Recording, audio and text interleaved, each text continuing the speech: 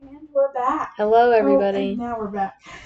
I start before it starts recording. I waited. I said 3, 2, 1, and then I pressed the record button. I'm pretty sure we got that. I don't know.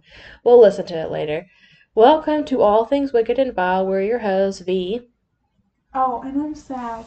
You almost forgot to say your I name. know. I was reading something. Baseball. No, you lie. You're not a very good liar. You know that, right? I can when I need to. I don't know about I'm that. hungry, so he needs to hurry up with dinner. Yeah, I know. I'm about to starve. So Well, this is episode 2 of today. yeah, the episode 2 that we're recording today. Yes. Episode like 13. We really gotta make it up to the followers for not posting. Yeah, well, I posted a couple of things. I posted Smiley Face Part 1 and 2. I didn't do Anne Marie Fahey, which I will at some point. I just haven't edited it yet. I cannot say that word. Edited. That's just the weirdest fucking word. Edited. I have not edited anything. But no business to attend to other than I have a headache. I told you guys that the last episode. Check out my Etsy shop. Etsy shop, Patreon, blog, website, whatever the fuck you guys want to do. Yeah, she donates money. If you guys subscribe to our Patreon, we will love you forever. And we will use that to help improve the podcast and get stuff for merch because I think that'd be cool to have merch. I just really would like merch. But it's whatever you want to do. If you don't want to donate, that's fine. Just you guys listening, makes it up to us. We're almost to 50 listeners. Almost to 50, guys. We love you. We love each and every one of you. And we will be doing ads, but that doesn't mean we're going to be sellouts.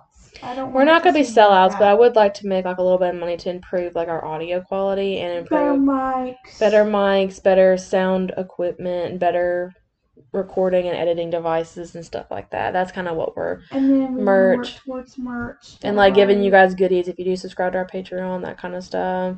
Yeah. But that's up to you guys if you want to do that. But we've got a wild one to talk about today. I'm so excited about this one. We're going to be talking about Katherine Knight, or the female Hannibal Lecter of Australia. Ooh. The blue-eyed butcher. And my sources will include Murderpedia and a couple of articles. I found one on abc.net, and then there was another one. It was only one. Okay. Maybe another one, I don't remember. So Katherine Knight was the first woman in Australia to be sentenced to life in prison without the possibility of parole, and this is her story. Dun dun! I thought about Law and Order for a second there. So, Katherine was born on October 24th, 1955, to parents Barbara and Ken Knight. Her mom and her partner were the subject of an affair that shook a conservative town to its core. Barbara was forced to move towns because she had cheated on her husband with Ken. Ken was her ex-husband's co-worker, which made it that much worse. So already there's a lot of tension and drama happening. And it just gets worse from here, guys. We're going downhill. This is the top of the roller coaster compared to the rest of the story. Just wait until how much we get there before we get to actual murder. Like, there's a lot.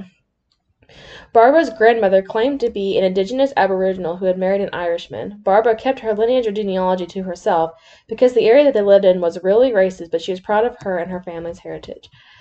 Here's a quote from Murderpedia. Apart from her twin, the only person Knight was close to was her uncle, Oscar Knight, who was a champion horseman. She was devastated when he committed suicide in 1969 and continues to maintain that his ghost visits her. So that's weird. And it just gets worse from here. And Murderpedia is just like my life now. So here's another quote about Katherine's early life. I felt like this just summed it up. The reason why I use quotes sometimes I am not very eloquent with writing words. So Murderpedia is good for like, they kind of explain things better than I can. Or because I try to rephrase things. I use Murderpedia a lot and just kind of rephrase some things to make sure that I'm not like blatantly like copying and pasting what they're saying. But I try to like include all the information. But Murderpedia does have some good. I use a lot of quotes from them. Knight's father, Ken, was an alcoholic who openly used violence and intimidation to rape her mother up to 10 times a day. Barbara, in turn, often told her daughters intimate details of her sex life and how much she hated sex and men. Later, when Knight complained to her mother that one of her partners wanted her to take part in a sex act she didn't want to do, Barbara told her to put up with it and stop complaining. Knight claims her father... Wait a minute. No. Knight claims she was frequently sexually abused by several members of her family, though not by her father, ironically, which continued until she was 11. Although they had minor doubts about the details, psychiatrists accept her claim as all her family members confirm the abuse did happen. Catherine was by all accounts a pleasant girl who experienced an uncontrollable murderous rages in responses to minor upsets. I feel like pleasant girl and uncontrollable murderous rages in response to minor upsets are kind of an oxymoron. When she attended Muswell Brook High School, she became a loner and is remembered by classmates as a bully who stood over smaller children. She assaulted at least one boy at school with a weapon and was once injured by a teacher who was found she was once injured by a teacher who was found to have acted in self-defense. By contrast, when not in a rage, Knight was a model student, often earned awards for her good behavior. Again, it seems like an oxymoron, and she seems to be super bipolar, which obviously you cannot be diagnosed with bipolar at a very young age. Usually it doesn't show up until you're, like, past the age of 18. But it does seem like she's got some, like, weird stuff going on. And leaving school at 15 without having learned how to read or write. How did you go to school till you're 15 not learn how to read and write? I don't know. I just wanted to point that out. I don't know. She gained employment as a cutter in a clothing factory. 12 months later, she left to start what she referred to as her dream job, cutting up offal at a local abattoir, from where she was quickly promoted to boning and giving her own set of butcher knives. An abattoir is a meat processing factory, or butcher shop. At home, she hung the knives over her bed so that they would always be handy if I needed them. A habit she continued until her incarceration everywhere she lived. Literally, this woman had knives over her headboard. Knives. Knives, Savannah. Knives. I said your name, I'm sorry. I said yours last time, so we're even. I mean, I guess if we wanted to say our real names, I guess it wouldn't be a big deal. No, because they don't know anything else about us. Well, then we can just say, I'll just start saying your name from now on, because I forget to call you Sav, and you can just call me Victoria. It's fine. Okay. That's whatever. In 1973, David Stanford Kellett met Catherine, and they pretty much hit it off right away. David was a heavy drinker and loved to fight. David was a heavy drinker and loved to fight. Catherine was right up there with him every time we got into a fight in any situation. She was a fighting girl herself and had already built up a reputation as such when she was a child. David and Catherine married a year later because she wanted it. She basically bullied him into marrying her. They showed up to the ceremony with a drunk David on a motorcycle. This is a quote that Catherine's mother gave to David that I got from Murderpedia. The old girl said to me to watch out. You better watch this one or she'll fucking kill you. Stir her up the wrong way, do the wrong thing, and you're fucked. Don't ever think of playing up on her. She'll fucking kill you. And that was her freaking mother telling him that. She told me she's got something loose. She's got a screw loose somewhere. So apparently she got a screw loose because she has knives over her bed. I just can't get over that. So their wedding night was anything but magical. You know, wedding night's supposed to be like a really just a momentous occasion, and a lot of people it's not really that magical, honestly. But I mean, it can be. It should be a lot more pleasant than this. Because Catherine attempted to strangle David because he fell asleep. Apparently, you're supposed to have relations more than 3 times in one night, and David did not get that memo. So they did it 3 times, and then she strangled him because he fell asleep because he was tired. You told me about that. Yeah, it's pretty ridiculous because guys can't go that long. Like, it's just not possible. They will fall asleep, and if you're doing it more than 3 times in one night, I commend you because I cannot do that. Like, no thank you. That was just the beginning of a tumultuous marriage. There's a lot of violence going on in this relationship. At one point, Catherine burned all of his clothes. Then she hit him with a frying pan because he came home late from a darts competition that he actually got to the finals of. Good grief, he isn't 16 years old and he has a curfew? Like, her husband has a curfew. I don't understand. She literally fractured his skull and he ran away. Ended up at a neighbor's house, collapsed on the floor. Like a true psychopath, she changed her tune when police arrived and David dropped the charges against her because he was literally going to file assault charges and he dropped them because she was like, oh baby, I love you, come back. In 1976, their first baby, Melissa Ann, was born. David took his shot and left Catherine for another woman, ending up moving to Queensland. He reported that Catherine was too possessive and violent. After Catherine found out that he had left, she was violently pushing Melissa Ann in her stroller down the street. She was literally throwing it from side to side. She was then diagnosed with postpartum depression and spent some time in St. Elmo's Hospital in Tamworth. I want to say, I don't think this was postpartum depression. I suffer from postpartum depression. That does not sound like that to me. That sounds like straight fucking psychopath bitch. Ran over. 2 months after her release, she placed her baby on the railroad tracks before the train was scheduled to come, stole an axe, went into the city, and threatened to kill everyone she saw. I assume, homeless man charmingly dubbed Old Ted was the hero in this story after finding Melissa Ann on the railroad tracks and saving her seconds before the train crossed their paths. Catherine was again taken to St. Elmo's Hospital, but signed herself out the next day, miraculously recovering from the psychotic episode. Shortly after her release from the hospital, she cut up a woman's face with a knife, then demanded that woman take her to find David. Luckily, that woman got away after they stopped at a gas station. Catherine was so mad that she got away that in retaliation, she grabbed a little boy and threatened him with her knife when the police got there. So, this is real funny. So, when the police got there, they literally attacked her with brooms. You heard me right. Brooms. They attacked her with brooms. Like, brooms. Like, sweep, sweep brooms. Can we pause this and go eat dinner? I mean, yeah, I think we can pause it. Yeah, okay. I think I fixed it. Okay, we had to pause it. We had a spaghetti break. Okay, so what were we talking about before? The brooms thing? Yeah. I feel so weird because yeah. So. I'm out of breath. Yeah, me too. Yeah. Panting. So, the police got there. They attacked her with brooms. Why brooms? I really don't know. You would think in that kind of situation where she's threatening a little boy, they'd have their guns out. Or at least a taser. No, they only want to have their guns out. We're going to have to cut that out. That's not funny. I'm just saying it's true. I'm not saying that you're not wrong, but I'm just like, we just need to be mindful. Okay, so then when they took her to another mental hospital, she told medical staff that her intentions were to kill the mechanic at that particular gas station that she was at because he had fixed David's car. Apparently, since the mechanic fixed the car, it allowed David to run away from Catherine. Catherine then intended on killing David and his mother when she found him in Queensland. So since David and Catherine are still technically married, police let him know what happened. Then, like a good husband, he left his girlfriend, then took his mother to Aberdeen to support Catherine. I am literally so confused by this. She wants to murder him, and he came back to take care of her with his mother, and she was going to kill him and his mother. And I guarantee she would have done it. Nuts. I just don't understand. Catherine was released in August of '76 to her mother-in-law, and they all moved closer to Brisbane. Then she got a job at a meat processing factory in Ipswich.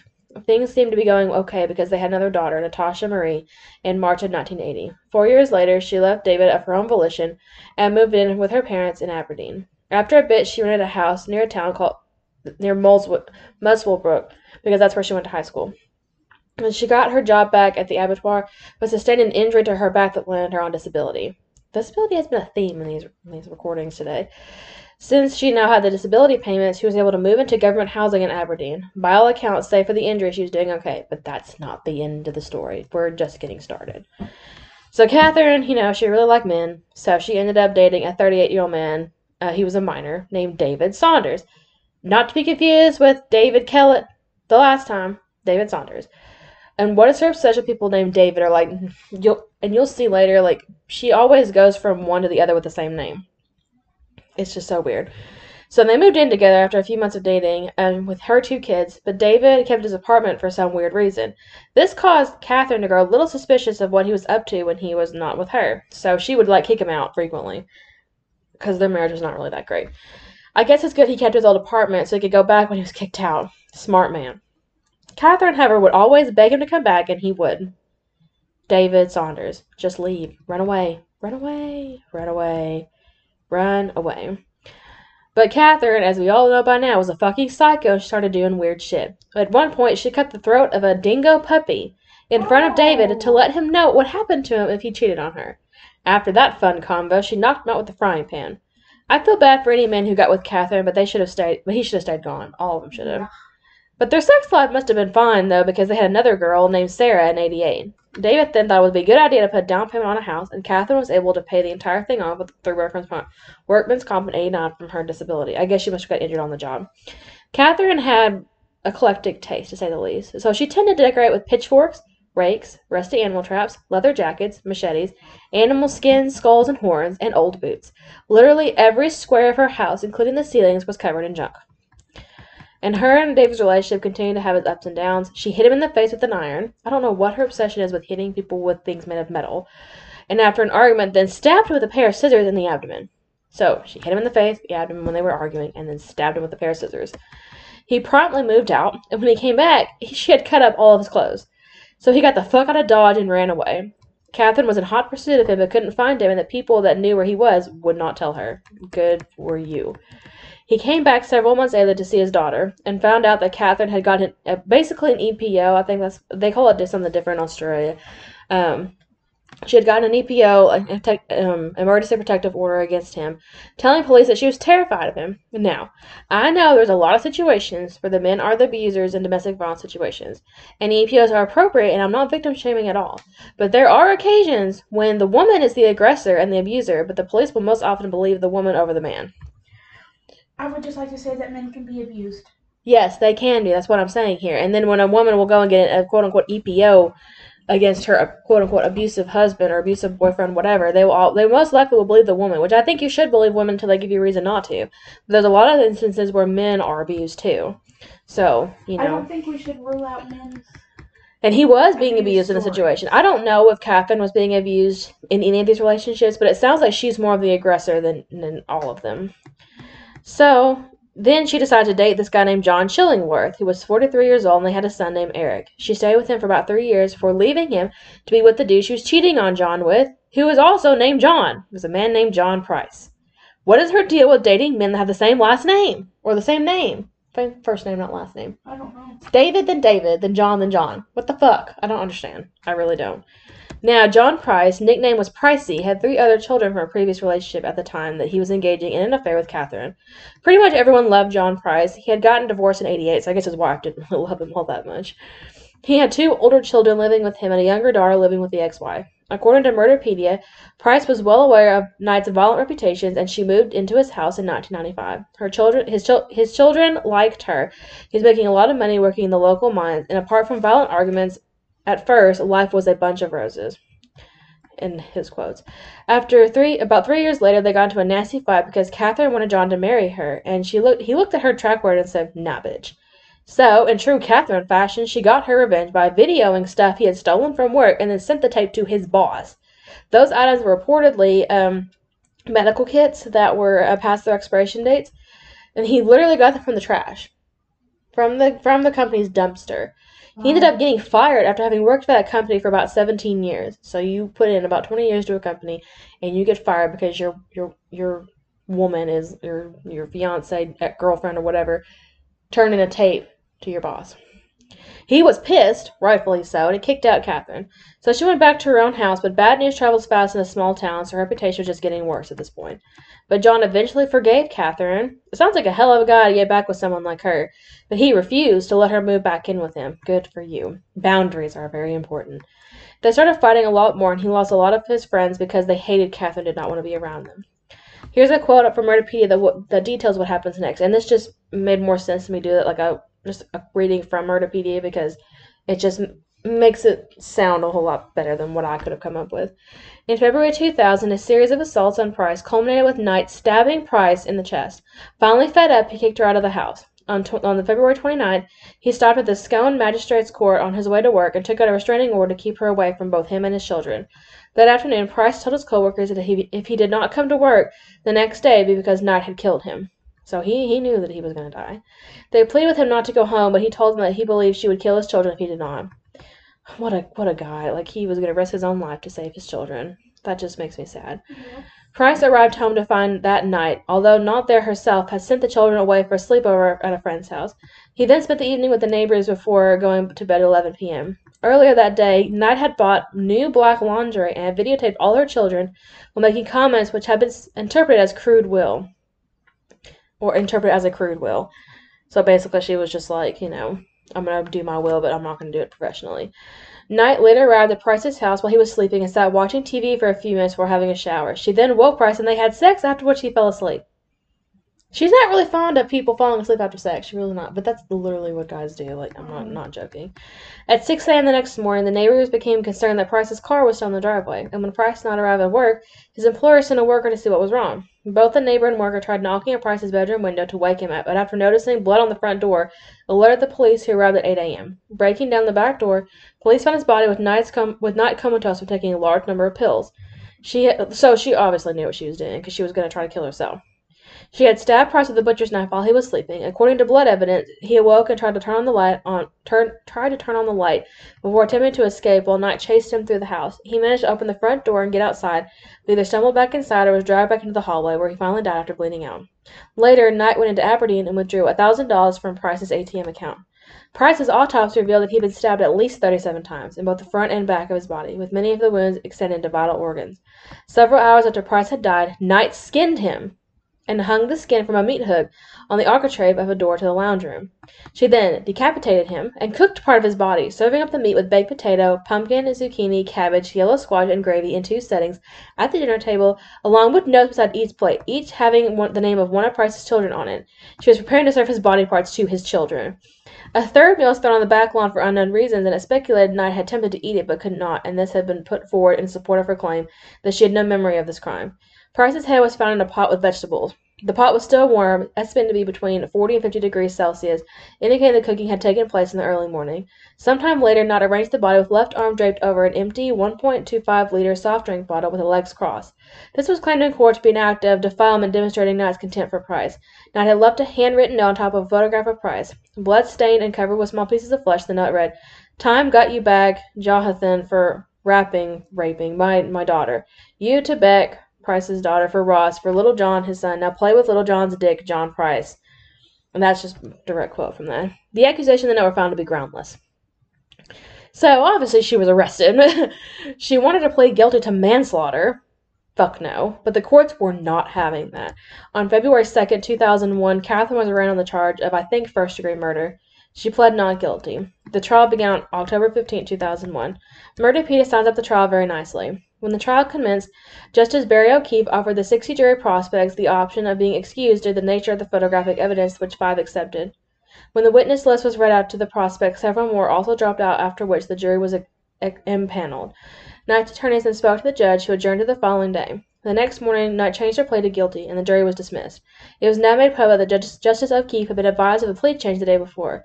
He had adjourned the trial and had ordered a psychiatric assessment overnight to determine if Knight understood the consequences of a guilty plea and was fit to make such a plea. Knight's legal team had planned to defend Knight by claiming amnesia and dissociation, a claim supported by most psychiatrists, although they did consider her sane. No reason has ever been given for the guilty plea, and despite giving it, Knight still refused to accept responsibility for her actions. At the sentencing hearing, Knight's lawyers requested that Knight be excused to avoid hearing some of the facts, but the application was refused. Thank you. It's never good when you hear, "Oh God." I'm gonna have to pause this. I need to figure out what's going on. I'm getting worried. I don't know how to. Okay, so he figured out the situation. She just got scared and then she spit up, like projectile vomited. So we gave her her medicine. I'm gonna see if she has any comments on the case thus far. Because we're giving Daddy a break. You have any comments, Char? Yeah? Do you have anything to say? Hi, pretty. Do you have a few moments to talk about our Lord and Savior, Jesus Christ? So if you hear her, I apologize, but I'm... Not really, she's a mother, so get over it. I'm sorry, that is tacky. I mean, I'm not still really. feeling tacky. You're not tacky. No reason has ever been given for this guilty plea, and despite giving it, Knight still refused to accept responsibility for her actions. At the sentencing hearing, Knight's lawyers requested that Knight be excused to avoid hearing some of the facts, but the application was refused. When Dr. Timothy Lyons took the stand and described the skinning and decapitation, Knight became hysterical and had to be sedated. Like, alright, That bitch. reminds me of that TikTok sound, "Somebody Sedate Me" from Grey's Anatomy. Somebody sedate me! On November 8th, Justice O'Keefe pointed out the nature of the crime, and Knight's lack of remorse required a severe penalty. He sentenced her to life imprisonment, refused to fix a non-parole period, and ordered that her papers be marked never to be released, the first time this had been imposed on a woman in Australian history. In June 2006, Knight appealed the life sentence, claiming that a penalty of life in jail with a possible parole was too severe for the killing. It was not too severe. Justices Peter McClellan, Michael Adams, and Megan Latham dismissed the appeal on the NSW Court of Criminal Appeal in September, with Justice McClellan writing in his judgment, "This was an appalling crime, almost beyond contemplation in civilized society." So now I'm going to read you this article I found on abc.net. To all who knew her, Catherine Mary Knight was a hard worker who loved socializing at the local RSL. The key points: she has spent 20 years in jail for the murder of John Price. Knight was the first woman in Australia to be jailed without parole. Locals have been unable to forget the day the news broke, and they say it's very graphic. We've already kind of talked about all of this. But late on the night of February 29, 2000, Knight skinned and beheaded her partner, John Price, at his home in the New South Wales town of Aberdeen, northwest of Newcastle. The post-mortem examination revealed that Mr. Price had been stabbed at least 37 times in various parts of the front and back of his body. Knight, who was a highly skilled meat worker, subsequently became the first Australian woman to be sentenced into life in prison without parole. At the time, media in Australia and abroad dubbed her the female Hannibal Lecter. Skin removed to form a literal pelt. The Supreme Court sentencing judge Barry O'Keefe found that once he was dead, Mr. Price's body was moved and defiled. After he'd been dead for some time, his body was dragged by the prisoner from the hallway into the lounge room, and thereafter the prisoner skinned Mr. Price's body, Justice O'Keefe said. This was carried out with considerable expertise and an obviously steady hand, so that his skin, including that of the head, face, nose, ears, neck, torso, genital organs, and the legs, was removed so as to form one pelt. She literally skinned him to the point where just one fell, like one whole pelt. What a piece of garbage. Yes. Is she dead yet? I don't think she because is. If so, middle fingers to hell. If not, middle fingers to Australia for you. The house where John Price was murdered still stands, but has undergone a makeover. So expertly was it done, the killing. After the poor post-mortem examination, the skin was able to be re-sewn onto Mr. Price's body in a way which indicated clear and appropriate, albeit grisly, methodology. Sometime after Mr. Price had been skinned, the prisoner hung his pelt on a meat hook on the architrave of the door. Are you okay, honey? She's trying to sit up. Of the lounge room, where it remained until it was later removed by investigating police. Knight was known as a skilled meat worker, like I said before. Justice O'Keefe said Knight then prepared her murdered partner's body for dinner. Not only was Mr. Price's head removed, but parts of his buttocks were also sliced off, he said. Gross. The excised parts of Mr. Price were then taken by the prisoner into the kitchen. At some stage, after she had peeled and prepared various vegetables, yes? She cooked Mr. Price's head in a large pot, together with a number of the vegetables she had prepared, so as to produce a sickening stew. She also baked parts of the body in an oven. Pieces cut from Mr. Price's buttocks were baked in the oven, together with other of the vegetables she had peeled, and the gruesome steaks were then arranged on plates she left as meals for the son and daughter of the deceased. The prisoner showed no mercy whatsoever to Mr. Price. The last minutes of his life must have been a time of abject terror for him, as they were a time of utter enjoyment for her. That's fucking savage. That justice said that. She is without a doubt a very dangerous person, and likely, if released into the community, to commit further acts of serious violence, including even murder against those who cross her, particularly males. A crime of the kind committed by the prisoner calls for the maximum penalty the law empowers the court to impose. Residents who were in the town at the time say they never forgotten the crime, among them Rick Banyard, who lived up the road from the scene. Absolutely, it was a dark day. It came on the blue, Mr. Banyard said. I think basically nobody sort of expected any significant drama at all, let alone the crime that became recorded as one of the worst pieces of history in Australia. Rick Banyard knew Catherine Knight and John Price. I knew both Catherine and John quite well, and regularly met with them at the RSO club on a Saturday night with other people who visited the club. Mr. Banyard said everyone knew Knight was good at her job. Catherine was a hard-working meat worker, a very proficient meat worker at that, Mr. Banyard said. In some quirky sort of way, I think there was a bit of information in what she did and how she did it. It was clearly her skills as a meat worker that allowed her to do what she did. But wasn't her brain at the time or whatever, I don't know. But whatever provoked it, I don't know. She yanked my mic off. I don't know if the relationship was ever a perfect match, but it was nothing out of the norm. If you know what I mean, just a normal, everyday arrangement. Mr. Banyard said he still feels for the policeman who was the first trapped at the scene. The person I really feel sorry for was the police officer and his wife, who was also a police officer, he said. They lived in Aberdeen, they worked in Aberdeen, they were very good community people, and he would have known both parties from normal everyday life. I mean, I just imagine the horrific shock that he got when he opened the door to find out what the disturbance was and what had gone on. Suddenly become confronted with a sight like. I think it must have been unbelievably stressful, and it just blew him away.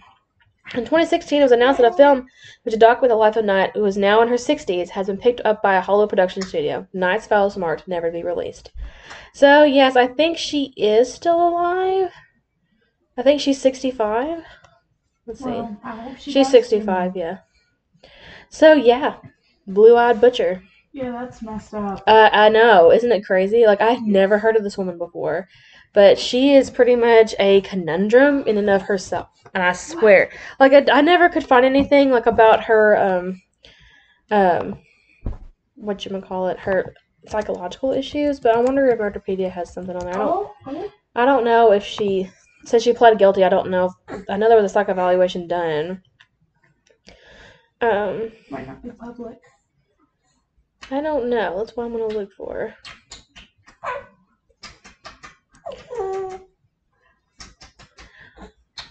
Well, there was. All your kisses from mommy. I'm trying to look and see. Oh, I could just eat you up, even though you smell like spit out. It doesn't really say. That's kind of unfortunate. Let's Google.